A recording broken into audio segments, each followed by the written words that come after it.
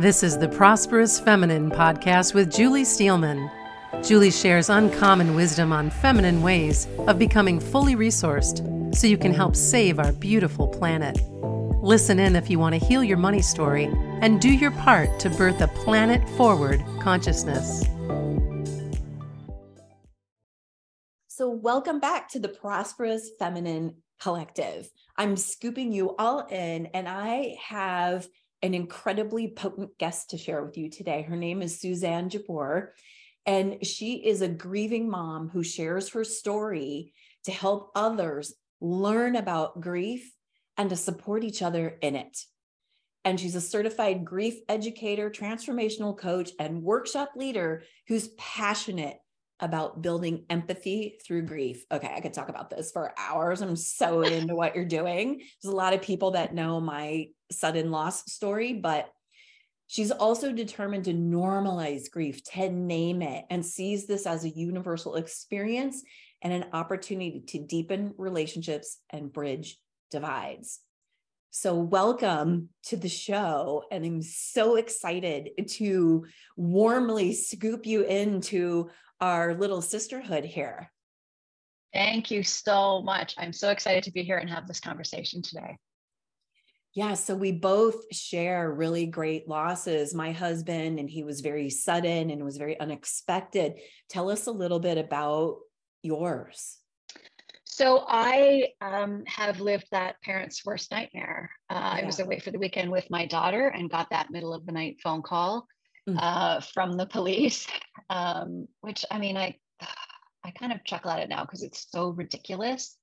It's so ridiculous. It's so ridiculous. Anyway, it's my reality, my ridiculous reality, right? Where they phoned to say that my son had died, and I had to walk across the living room of the place that we were staying and wake my daughter up and tell her, and call my kid's dad and tell him, and somehow drive us home, and then figure out what on earth was next and how on earth we were going to survive this. And not just survive it. My early goal really was about survival. But it rapidly became about how can this be worth something? Yes. How can this be worth something? Like, this absolutely horrifying, terrible thing has happened, and I was not going to let it be for nothing. I was very determined about that very early on. It was not going to be for nothing. I love that. I wish I'd known you back when mine happened, because I got the police phone call as well. And it was a different story. But that moment, I literally said, "Are you pimping me?" Because, happy, healthy husband, I'm in LA. He put me on an airplane. There's nothing wrong. And all of a sudden he's gone. Yeah. So one of the reasons I wanted to bring you on is because you are such a voice for something that so many people flee from talking about, from experiencing. Yeah. And you and I've shared the conversation about knowing that grief is really a superpower for success. And that's why this is really relevant to talking about this on the Prosperous Feminine podcast. So I just want to hand it over to you to open that up a little bit for us.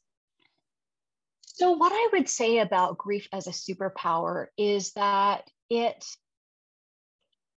opens up so much. It shines a spotlight, like the harshest light you can imagine, on your life, right?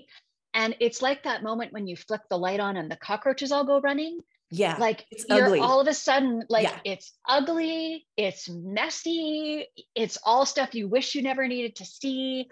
All the stories you've been telling yourself about relationships, about yourself, about how the world works, about, life's order for me, like all of that was just blown up. So the choice that you need to make is, what next? Like, what next? And I don't say that to dismiss the need to grieve. I've been very vocal and very open about grieving out loud. I've been doing it for 2.5 years now. I will probably do it for the rest of my life. And I'm okay with that. I'm okay with the awkward, with the messy, with the vulnerable. it pushes all of that. If you had little baby skills in those areas, man, you have to up level fast, because otherwise you have to shut down. And, that for me wasn't an option. I knew very early that the only way that I was going to survive it was to be conscious and curious. And so that just became my mantra. Like in those early days, for sure, it's about like curious about how am I going to just survive this day, right? How do I keep breathing when I just want to sob all the time and I can't gasp any air, right? And then it becomes curious about, well, how do I take what's happened to me and make it be of service? How does it help other people? How can I shatter all the myths? And how can I help people open conversations? And how can I just talk about how it even really works, right? Yes. Like, because people don't talk about it. It's the weirdest thing that I don't understand still. It's the one thing that's going to happen to all of us. Yes. And yet, as you say, like we flee, we shy away. We're like, nope. If I don't get close and touch it, it won't happen to me. I don't know what the story is we're telling ourselves. I can't get to that, but there's something there, man, that we just want to ignore it and run screaming for the hills. And when it happens to you, I think especially with those sudden losses, you can't run for the hills. Like there were no hills left. Like I was living in a post-apocalyptic nightmare, right? Yeah. There was nowhere to hide. So then you have to start making choices, and you have to start, just letting it all be okay. And for me, that was the conscious part. I knew I couldn't stuff any of it. I mean, I lived my life, I had been for years getting to be a better and better recovering, perfectionist and recovering performer of good daughter, good sister, good employee, all that stuff, like trying to unpack all of that. And so I knew if I didn't stay conscious to everything, I wasn't going to survive it. I couldn't stuff those things. I couldn't be, good, whatever I was supposed to be. It wasn't possible. So that was a really interesting experience, because when all of those things that you're used to using as your safety and your security and the way that you kind of carry yourself in the world to be acceptable and be okay aren't possible, then you're like, you have to paddle real fast and figure out what's going to be okay. And I just had to get okay with it all being all right, like horrifying and terrible and devastating and gut-wrenching and all right. Yes. So this is really powerful what you're naming. I hear you. In the post-apocalyptic world, for me, it was like walking around in shards of glass and everything was cutting me. It was like actually so anxiety producing. But I want to unpack this in the context of the women who will be listening. Is you might have a personal tragic loss, but I think we also really discount the things that happen to us as women in business too, right? Absolutely. We can have a collaboratory breakdown. We can have invested in something that didn't pan out, that we're still in debt for, and we're in all this shame making around it, that we can actually have a fail. We can launch a program and there's a fail. And I think we're talking about this big, sudden loss kind of grief, but there's also these subtler griefs that people really aren't willing to name or pay attention to. And like you're talking about staying conscious about, like we know to harvest and compost, but for women, there's a real deep emotional component. And I think there's also epic ecological grief going on that I'm thinking of starting a whole thing about with my wildlife stuff and everything, because of us needing to name that. And as women who are change makers, that ecological grief plays a role, because in my leadership with women in profitable, thriving businesses is going to include earth stewardship. And so we have to pay attention to, maybe you don't have a big loss, maybe you do. But as we're getting over 50, all of us have something that's impacted us. I believe that it strips us of so everything that you're only left with what you care about. And as we're in this sage age stage, we're done messing around because we're only care about doing what is meaningful to us. And that is something else that grief leaves you with of, it can happen anytime. So stop effing around. Yeah. And I think what you're saying is so important, Julie, about those losses that aren't a person. Like I lost a child. Right. So everybody understands that should be something that I grieve. You lost a husband. Everybody gets that. Right. But what we don't get is that every loss brings grief at some level. And this weird way that we stratify it and that we like value some over others really, I think, keeps perpetuating that idea that we're just supposed to like suck it up, buttercup, or whatever it is. Yes. Which just means that we're carrying more and more, like that backpack of stuff that we haven't dealt with gets to be overwhelming. And I think that's when we start to see breakdown, right? Whereas if we could look at each thing as we go, and I think this is such a potent time for that, because coming out of COVID, or however we're talking about it, whether we're still in it, or however we're talking about it, in the last 2.5 years or 3 years now, we've all had major losses, right? We saw social justice losses. Like that, if you think about that spring, the earth was literally on fire, like the wildfires happening everywhere. Like the ecological piece was catastrophic. We lost business opportunities. We lost people. Somehow everyone was going on vacation. I don't know if you find that in your world too. We were all going on vacation. We all lost those. We lost graduations and weddings, and we're not talking about those. But those are all things that need to be grieved. And it was so fascinating. I was doing a workshop the other day, and I lead people through a grief inventory, and we talk about, like, let's write down the losses, your loss inventory from whenever you first, it's just such an easy starting point because we all had that moment that COVID hit our lives. And one woman said at the end, when she'd done her whole inventory, and she had sadly lost her father in that time, and she realized she had grieved him and was really pleased with how she had done that. But right when COVID hit, she was about to launch a new business offering. And she'd had to completely let it go because it was an in-person offering and she couldn't figure out how to pivot it fast enough. And it was better for her business-wise to just double down on what she was already doing online. And she had never thought about that as being a loss that she needed to acknowledge and let the feelings about be okay. So it's so interesting when we think about what we're allowing ourselves to have feelings about and what we feel like we're just supposed to go, well, didn't work next in that whole kind of male push energy, which we know, over time does not serve us well. If that's not well, it's not serving any of us well, but it especially doesn't serve women well. Because we have those emotional connections, we have those emotional needs, and we have, disproportionately all that shame-based meaning making. Where if something doesn't work, it's about us. We have done something wrong. It's about somewhere that we failed, which is true, but it allows us to kind of go, oh, well, I did it wrong and I'll do it a different way, but I don't need to look at feeling sad about that and being disappointed and being upset and all those things that are like on that negative emotions list, which is a whole different podcast about that good, bad emotions. I'm not going to segue to there because we could talk about that for 4 hours and we're not gonna, but I think what you're talking about too is like, there's this thing of discounting what happens in our businesses. And we have slumpy days and we have sucky days and we have really hard days.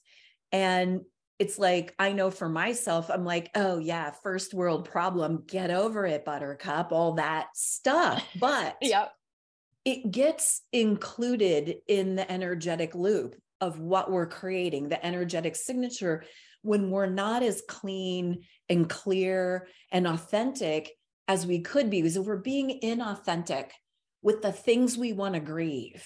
So the key though that I learned is to not overindulge, but to notice what needs energy moving, and I love your message of even in business, when things go awry and you feel really sad about something and it feels like a loss, is naming it, staying curious and conscious.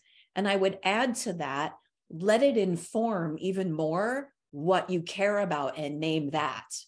Because that gets built into your messaging. It's part of your big why.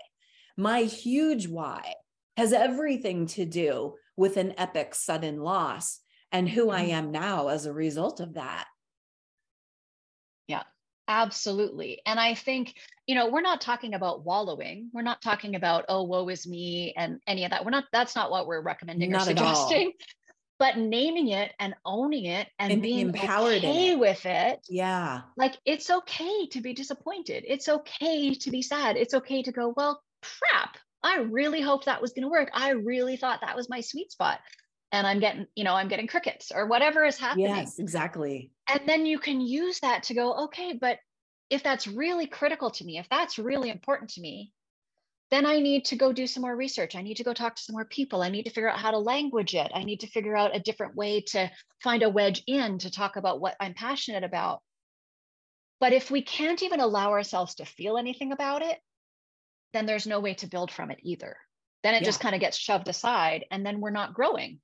And really, my, absolute belief about why we're here on this planet is to just grow and learn and become better at loving each other and being a better human. And all of that is only possible if we're prepared to look at the parts that hurt. I couldn't agree more, because I think as I look more and more and more at nature-based, nature-inspired business models, I'm having a whole epiphany about all of that, is a need for our authenticity includes the ups and the downs, the things that hurt, the things that need naming, the harvesting and the composting, staying curious and conscious. And there's the loss of a thing. Like, say you had a breakdown in a partnership with somebody, right? And they ended up with more money than you, and you did more work than them. And so it's complex. There's layers. There's the loss of the person as a partner. There's the loss of the potential and the possibility that you were both standing in. There's the loss of, there's this imbalance that creates a loss. But then there's also, I realized in my own grief journey that there came a time when I was done grieving my husband, but then what came in was the woman who lost her dream. And I had to grieve her too. Like, I had to feel that. And there are modes out there and models out there about ideal grief processing that for me absolutely don't fit. And there's no spiral in my world. It was a whirlpool. And so if you could just make one last quick comment about the whirlpool nature of when grief hits, whether it's a family member or it's something in your business, what do you do then? So for me, what I had to realize in the tsunami was that I was a cork. And so regardless of what came at me and how overwhelming it felt and how I didn't know what to do, and I was feeling spun around and overwhelmed, there was always going to be a moment that I would bob to the surface and I could get a gasp of air and I could get revitalized and centered and get ready for the next onslaught. Okay. So that was really well named. When you're talking about how you navigated your grief related to the loss of your son, but this is really useful in business and as women holding a consciousness of prosperity, that we will always bounce back, that we will always get back up to the top, and that there's always another opening. Yeah, there's always going to be that moment. And then it's about what you do with it.